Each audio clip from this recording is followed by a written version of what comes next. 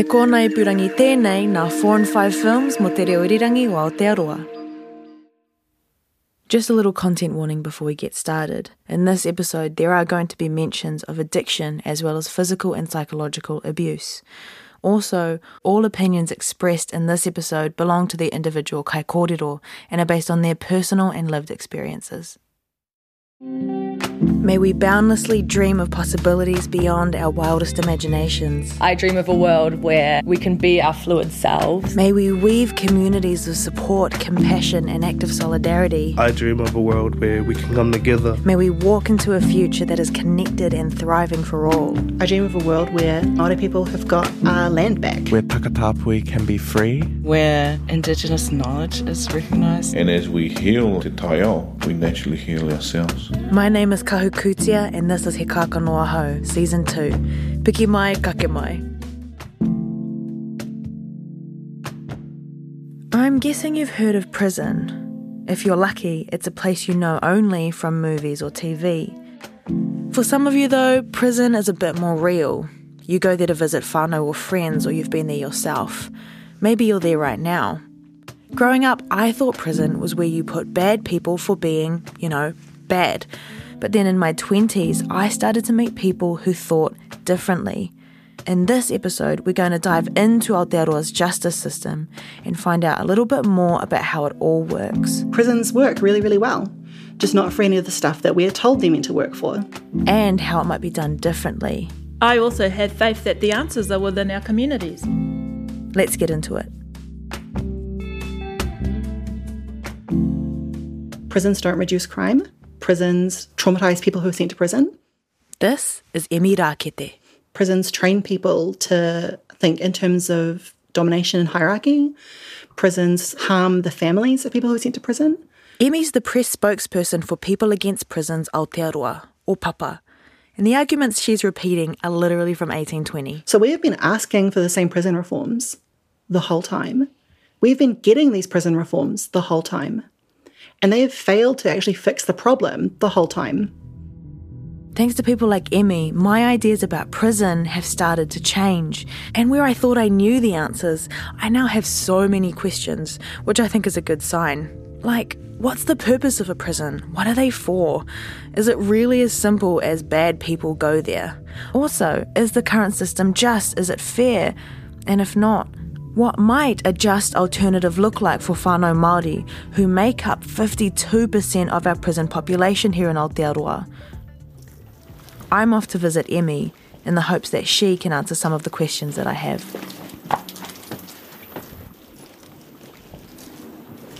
I first met Emi at Ihu Mātau 2 years ago. It's a bit of a whirlwind, but even then I could see she was a force to be reckoned with. But what else would you expect of Ngāpuhi? We're quite away from the green paddocks of Ihu Mātau now, in a straight-laced suburban neighbourhood. For a minute I was like, are we in the right place? But we knock on a door, and there she is. Hi, Kaura. Oh, welcome. We head into Emi's room, which is like a lush tropical greenhouse filled with artwork and plants everywhere. Oh, great basil plant. Oh my gosh. It did come like that, so it had nothing to do with looking at it. In the corner is her desk. That's where she's currently finishing off the last bits of her PhD. We settle in and Emi introduces herself. So, I'm ko Ngāpuhi me Te Raroa me ngā kaimahi o te ao o ke iwi. My ancestors were proletarianised in the 30s and moved to Auckland, and worked as part of the urban working class since then. So I grew up in Auckland, lived here for my whole life. Emi is the media spokesperson for People Against Prisons Aotearoa, or PAPA.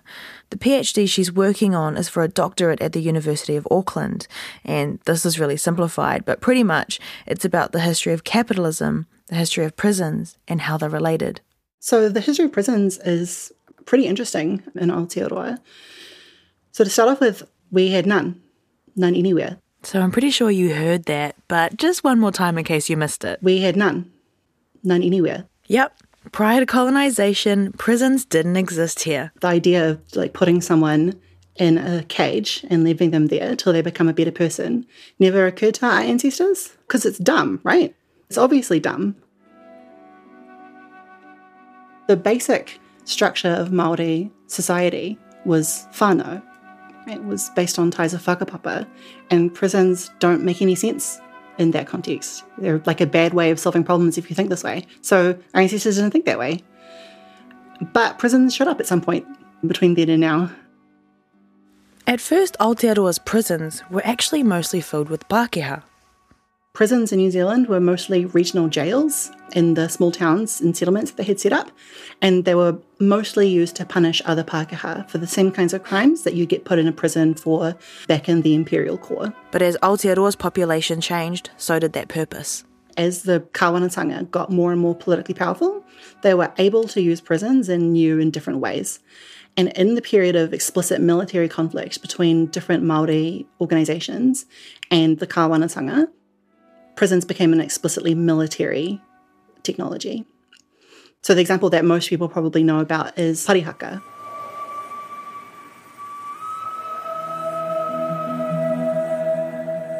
About 600 non-violent protesters from Parihaka who were trying to resist the theft of their land got taken and put in prisons throughout the South Island.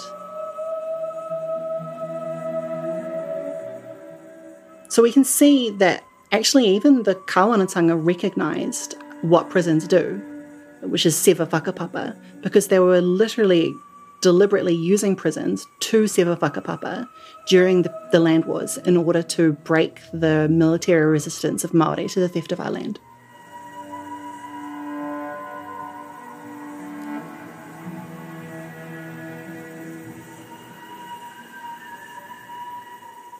There is a massive overrepresentation of us within the prison system.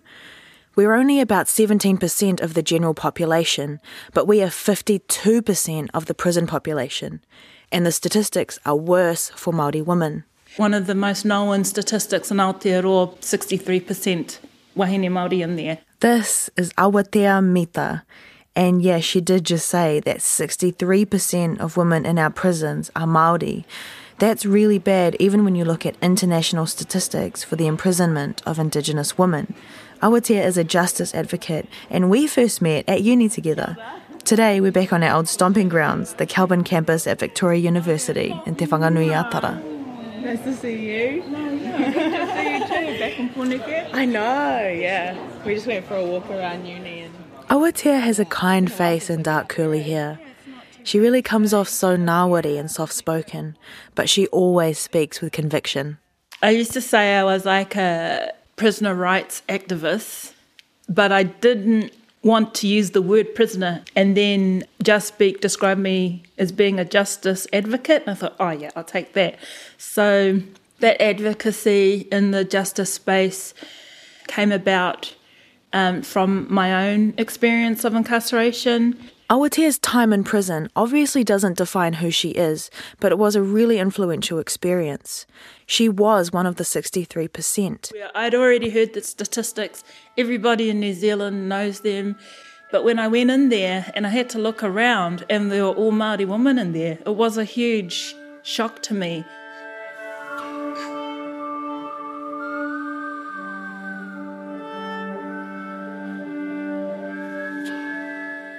I think a lot of people assume that people in prison have come from an upbringing of disconnection, poverty, and no community support.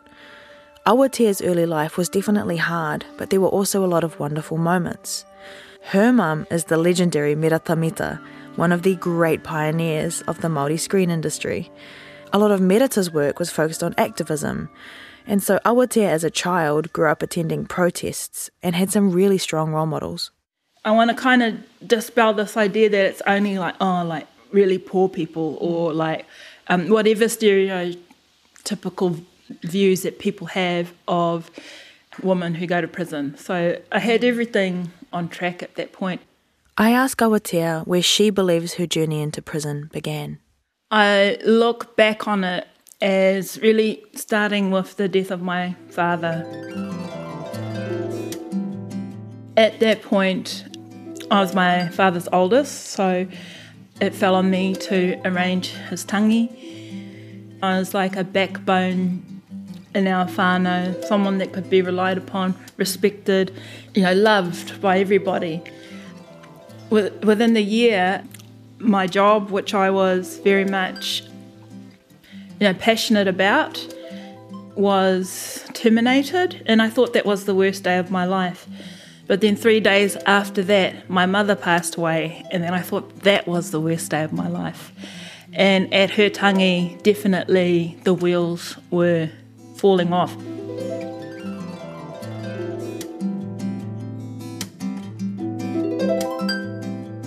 At my mother's tangi, there are incidents of my own behaviour that I'm ashamed of, where I didn't behave well. So from the year before, going through losing my father and being like a backbone coach member of the whānau, to the point where I lost my mother, I wasn't any of those things at that point. And then my 16-year relationship ended, and that was really the turning point where I just thought, I'm sick of trying to live this respectable life.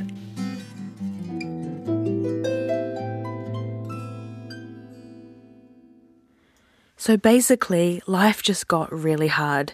She lost both of her parents, her dream job, she broke up a 16-year relationship, and she also had her son to take care of. It was a lot to cope with alone, and Awatea didn't really know how to. And so what I'm talking about is not having the skills to navigate through my grief. I also was in a lot of pain, and I didn't want to own that, and I didn't want to talk about it to anybody.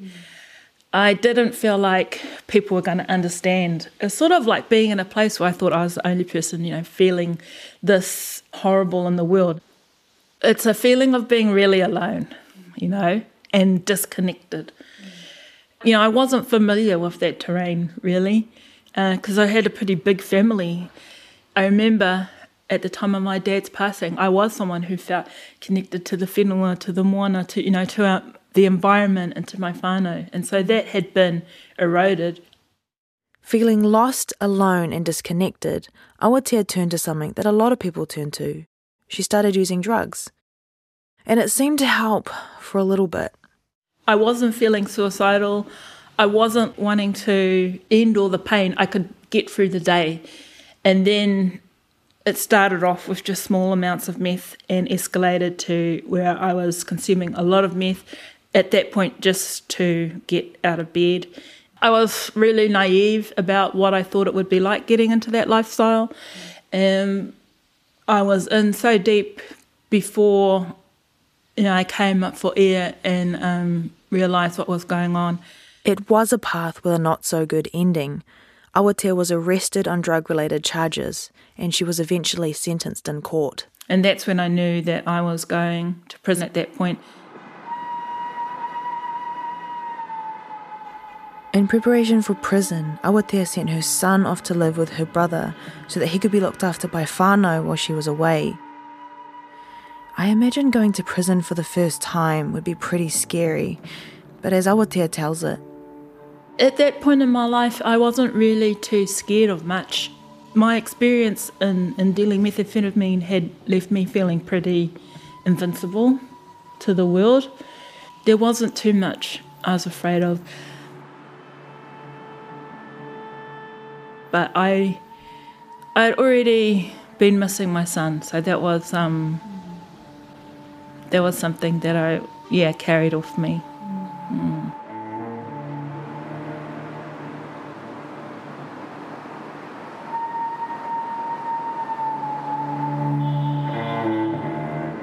So Awatea wasn't afraid of what was waiting for her in prison, but if she knew then what she does now, maybe she might have been.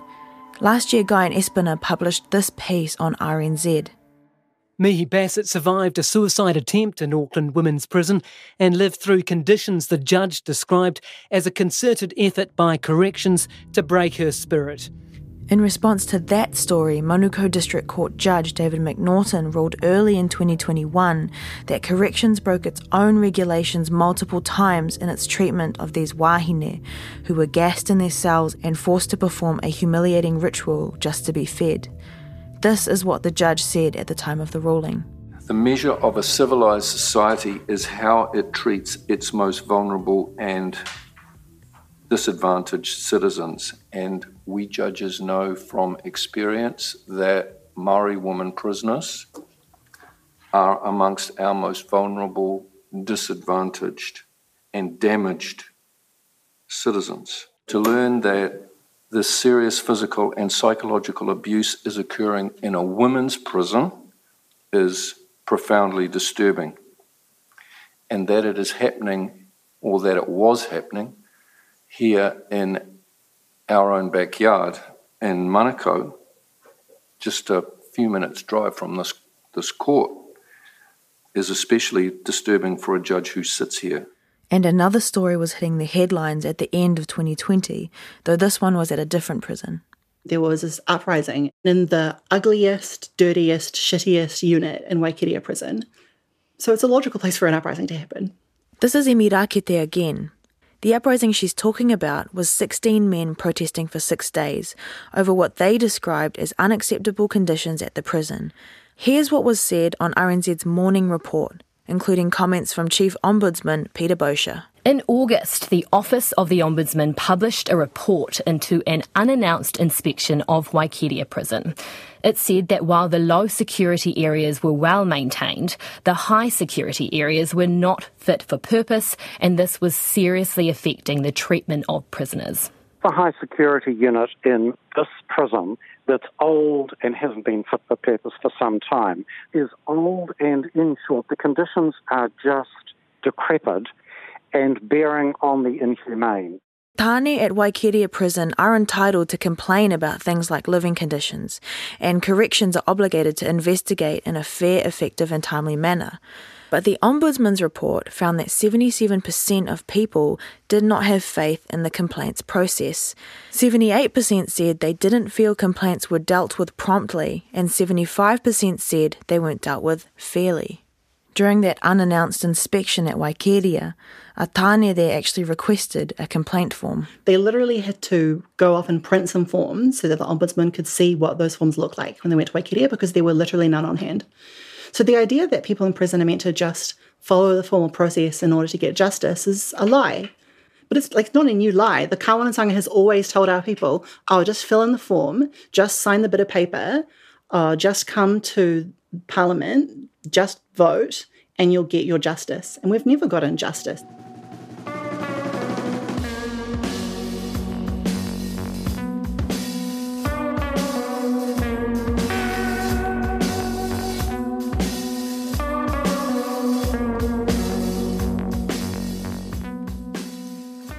The Ombudsman's report talks about some of the ways that the government is responding to discussions about prison conditions. They are building a new 600-bed facility at Waikeria. The report talks a lot about the Hōkairangi strategy, which was launched in 2019. According to Corrections, Hōkairangi is a kaupapa that innovates to find new and alternative ways of doing things to achieve better outcomes with Māori and their whānau. In the report, the prison's leadership team were seen to show a demonstrated commitment to Hōkairangi, but there were a number of areas where reality did not align with the strategy. When it came to the treatment of Mihi Bassett and other women at Auckland Region Women's Corrections Facility, Corrections Minister Kelvin Davis acknowledged at the time that a review was needed to bring prison systems and processes in line with Hōkairangi. Reading all of this, I'm thinking about how policy is important, but it needs to be actioned meaningfully in order to make a difference. We reached out to Corrections for comment and received this response from Tupia Rāmika, Deputy Chief Executive Māori. Hōkairangi is a long-term strategic approach designed to bring about intergenerational change, and it is simplistic to expect immediate change across our operations, culture, policy and facilities, he said. On the topic of Auckland Region Women's Corrections Facility, Rāmika said, Corrections met with 3 women to acknowledge and apologise for the way they were managed at the prison between February 2019, 6 months prior to the launch of Hōkairangi, and February 2020.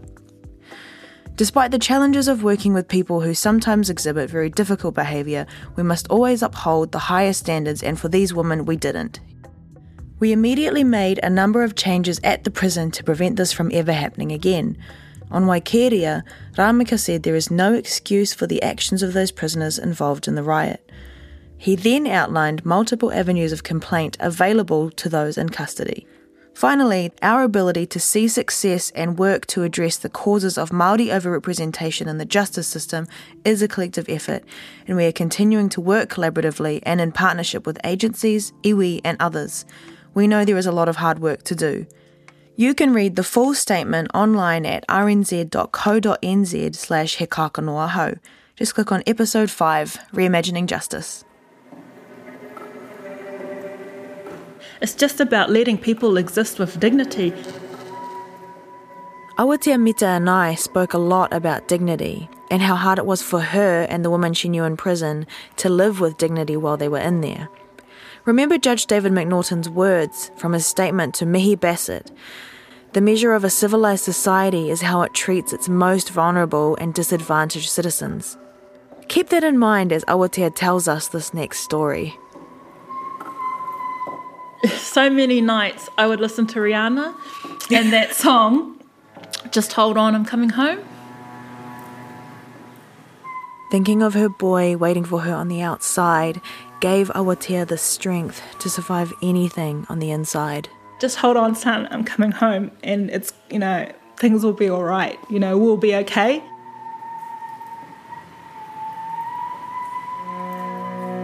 "11 months into my prison sentence, he passed away from an accidental drowning at the Whakatane Bridge.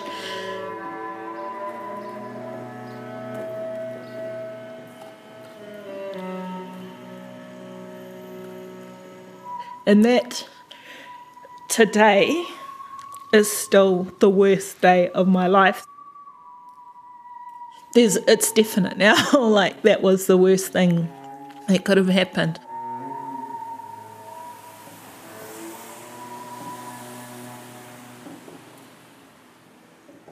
It's a pain that no one should ever have to experience. To make matters worse, Awatea tells me that it was bureaucracy and mangled paperwork that meant that, although she should have been able to attend most of her son's tangi, in the end she only got a few hours on the marae to say goodbye. Once she was back in prison, things didn't get easier. Really sickened me, actually, how the prison dealt with that. When I went to my son's tangi, I got to bring his picture back, and one of the officers was saying that I shouldn't have it, that I should have it taken off me because it's only going to remind me of losing my son. And I just thought, do you think I forget? Do you think there's a second in the day where I don't know that I'm a mother who's lost their child?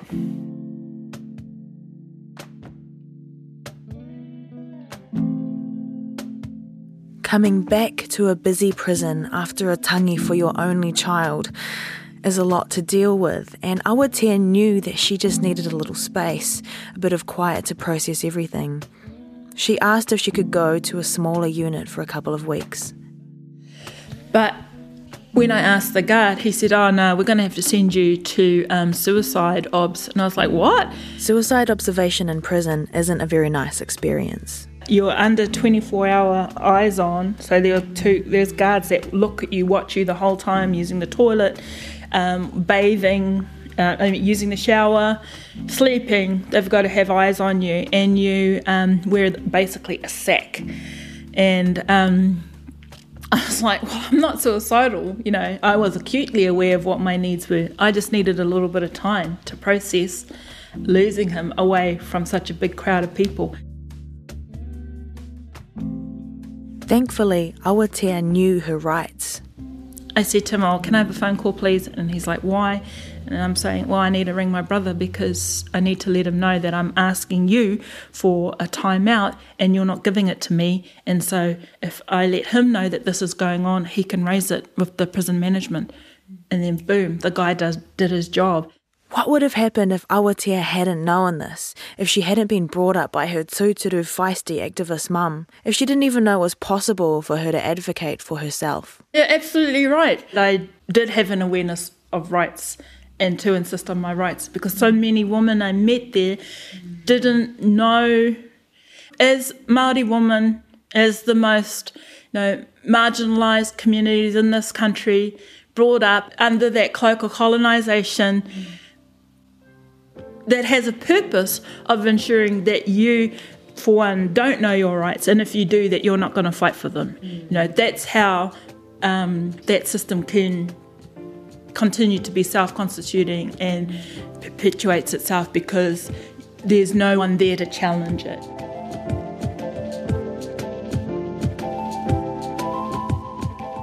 Let's go back to the questions I asked at the beginning of the episode.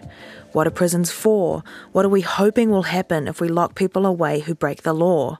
Does it work? It's a really simple argument, that prisons work really, really well. Emi Rakete from Papa again, but she's not finished. Just not for any of the stuff that we're told they're meant to work for. Emi is summarising an idea from American criminologist Jeffrey Ryman. So do prisons do a very good job stopping crime? No, there is no observable correlation between the prison population and the crime rate. Do prisons do a good job rehabilitating people? No. New Zealand particularly, they don't, because we have one of the highest recidivism rates in the world. More than half of everyone leaving prison will be back in prison within 3 years. So if prisons don't do these things very well, what do they do well? Well, they make us stop looking at structural social problems. They make us stop looking at the fact that people are desperate and hungry and poor. They live in the worst houses, in the worst neighbourhoods, with the worst access to education, healthcare, mental health care, treatment for traumatic brain injuries. We don't look at any of these structural social problems. We just look at the bad person who did a bad thing, so we put them in a box. It's some misdirection.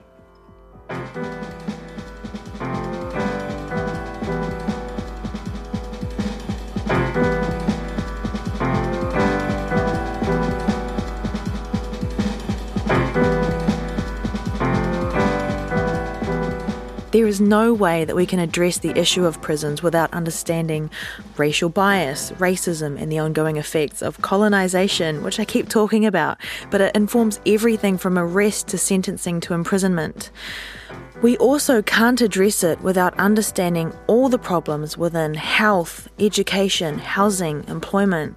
They all contribute to setting someone on a path towards prison. This situation is by design. Awatea agrees. Students in the education system who are suspended, expelled or excluded from school are more likely to end up in prison. No prizes for guessing what is the majority ethnicity that are suspended, expelled and excluded from schools. Māori.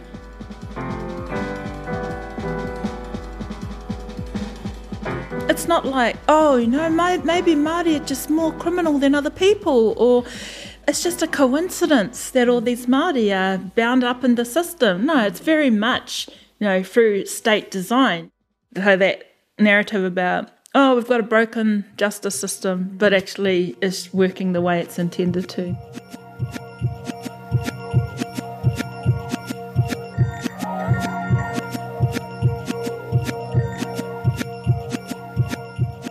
Awatea and Emi are both pretty strong in their convictions that the current system is broken, but they're also both hopeful that change is possible. To my way of thinking, the starting point actually comes back to some of our more traditional ways of being in the world, where our relationships are based on respect, respect of one another, respect for our elders. So currently, you can get a cultural program in prison and you can learn to be more Māori, on a tikanga program. Like, let's have tikanga from the outset, let's have our way of being in the world, the first experience we have of this world.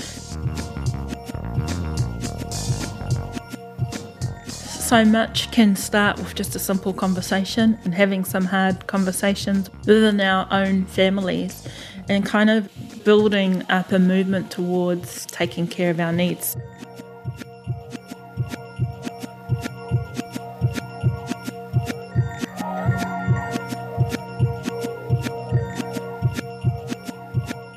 Here's what Emi thinks. These problems can never go away as long as we continue to just throw individual people in prison. But they are solvable problems. The solution is political and economic equality. The solution is mana motuhake.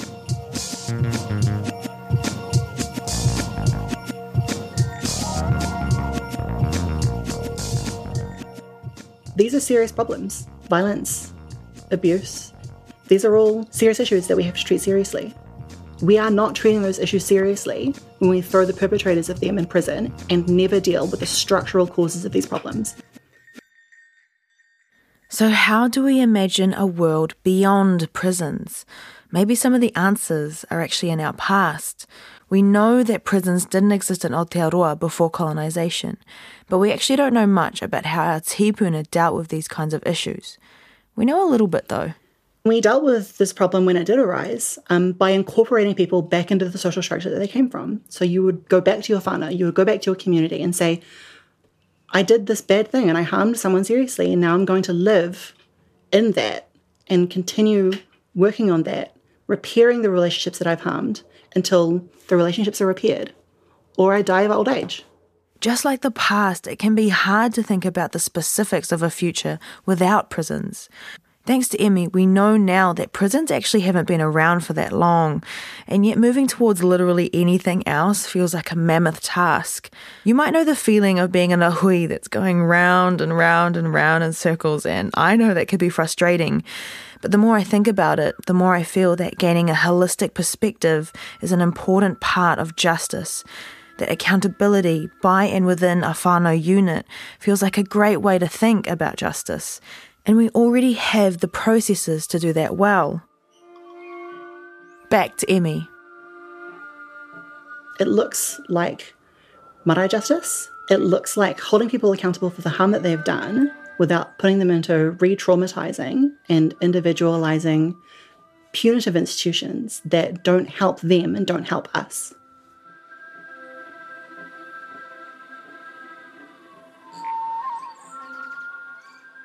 I'd like to think that we would develop our own traditional practices that are continually addressing harms. This is from Awatea again. And that we have those lines of communication open, look at what it is that is affecting a person's life, why they're behaving in a certain way, and what can we do about that as a community. I also have faith that the answers are within our communities, because I think communities are the experts on their needs and how those needs should be met. Certainly within the space of justice reform, there are new strategies emerging that appear to look to tikanga Māori for a path forward. Te Paioranga is one example of that, and it replaces a traditional court experience with a marae one, putting you in front of a panel of whānau community members and kaumātua to talk about any harms that have been caused. One of the aims of Te Paioranga is to be an interrupter so that this young person isn't just exposed to the criminal justice system, that they have to confront what they've done, be accountable for what they've done, and in front of members of their community, be accountable and take responsibility for, repairing any harm that they may have caused. I still have my reservations about it though. Can we take this traditional court system, put it in a whare that is aesthetically Māori in design, and call that good change? If the power dynamics are still the same, if the conditions that lead that person on a path towards prison are still the same, can we say that the justice system is doing better? You know, we've seen it over and over again. Organisations taking te reo words, changing their names, incorporating a few karakia and some Māori values and saying that this is now a Māori kaupapa. Department of Corrections is te ara pautama, a pathway of excellence. But there's nothing excellent about corrections. How dare they? And now corrections have this policy, hōkairangi, and they want to have better outcomes for Māori whānau. That's one of the principles of that policy, that no one should come into the system and be more harmed or traumatised by their time there. Waikeria, Mihi and Kama, these are huge indictments on corrections. I think it's easy to be cynical about corrections' ability to be able to deliver hōkairangi.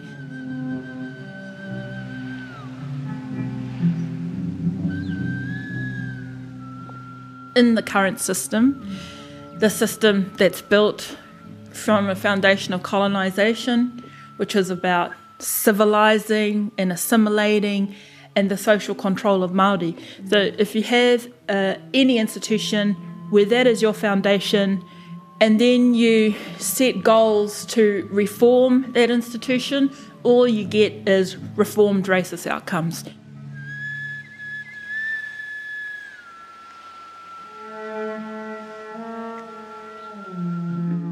So focusing more on tikanga Māori in the justice system is definitely a step in the right direction, but as Awatea said, it doesn't address the reasons people end up in that system in the first place. True justice, in my mind, goes back a couple of steps.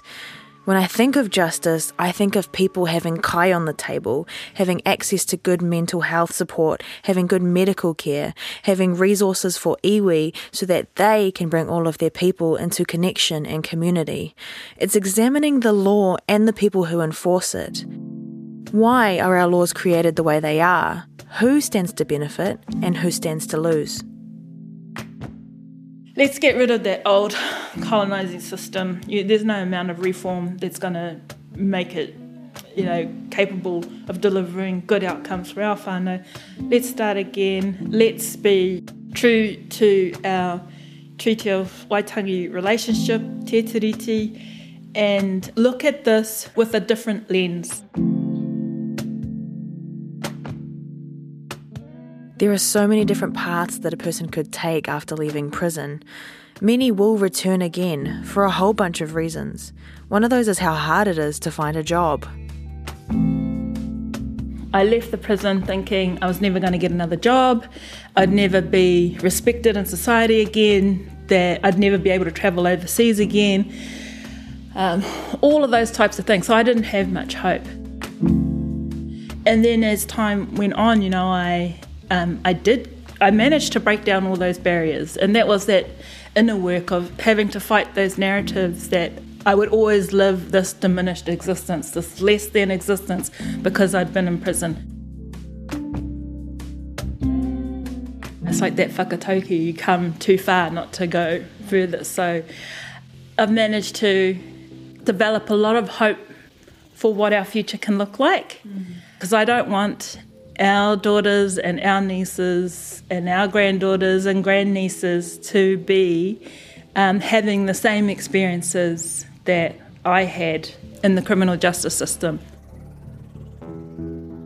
I'm really grateful to have Awatea in my life, such a hearty example of mana wahine. Having gone through what she has, I think it would be entirely valid to just be angry at the whole world. And certainly there is an anger in Awatea for all of the things that she's experienced. But also she has this healing presence to her and this hopefulness to keep invested in the kaupapa.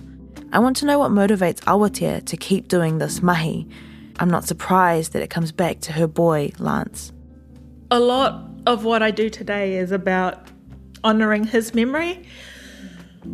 I hear people say, I can't make up for the things I've done. I can't make amends because the people who were affected have died. But I have a different perspective. I look at it like, in death, I can do the things for him that I didn't do in life. When I think of my son and how much he motivates me to stay on this track of advocacy, that is enough. If that's all the encouragement I had, it's all I need. I know that he would be proud.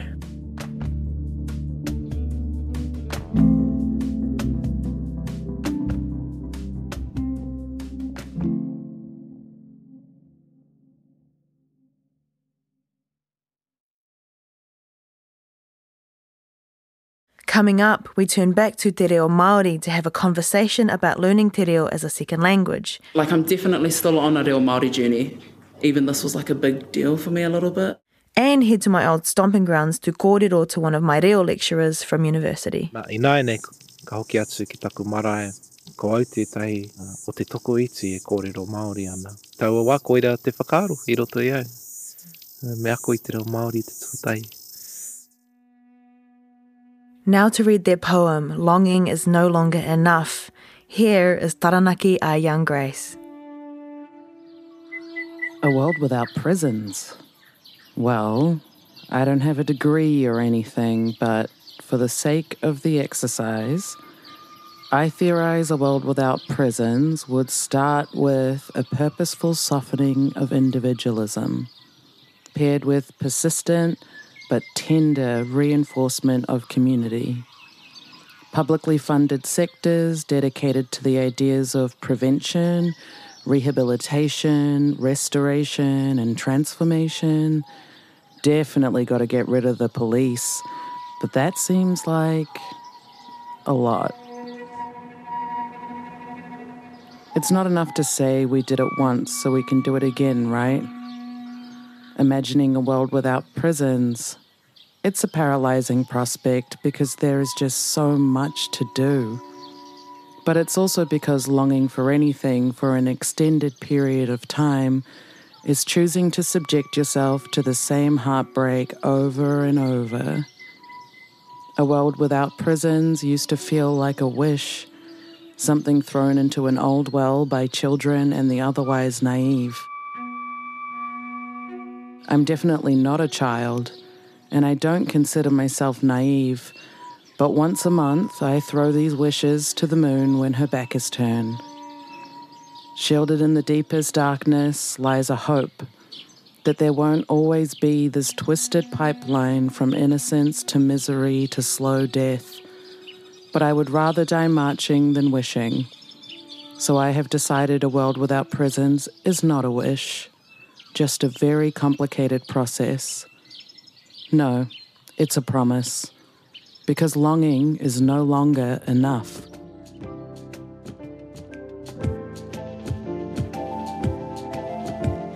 He Kākanoa Hou was hosted, produced and co-written by me, Kahu Kutia. Melody Thomas is the other co-writer and producer for the series. She also edited with the help of Kirsten Johnstone. Big mihi to our production assistants, Tahira Maya Nahi, Briar Pōmana, India Logan Riley, Rebecca Parangi. Our accounts manager is Alison Pearce. Our reo advisor is Jamie Te Huia Cowell. Mark Chesterman is the series engineer, and Ursula Grace and Francis Morton are the executive producers. Music for the series created by Ruby Soli, Ma and Ranui Mars, and our cover art is by Huriana Kopeke Te Aho. So many thank yous to our poets and creatives, Ranui Mars, Azembri Aulani, Marati Kay, Taranaki Young Grace, Trinity Thompson Brown and Sinead Overby. Big mihi to the folks at RNZ, Megan Whelan, Shannon Honui Thompson, Justine Murray and Tim Burnell. This podcast was made with the support of RNZ and New Zealand On Air. The final big thank you is to all of our kai kōrero who shared their thoughts, hopes and dreams for this season of He Kākanoa Hou. We are so grateful. This kaupapa is for generations of Indigenous babies to come. May you be grounded, may you be hopeful, may you always be able to find your way home. Aroha nui.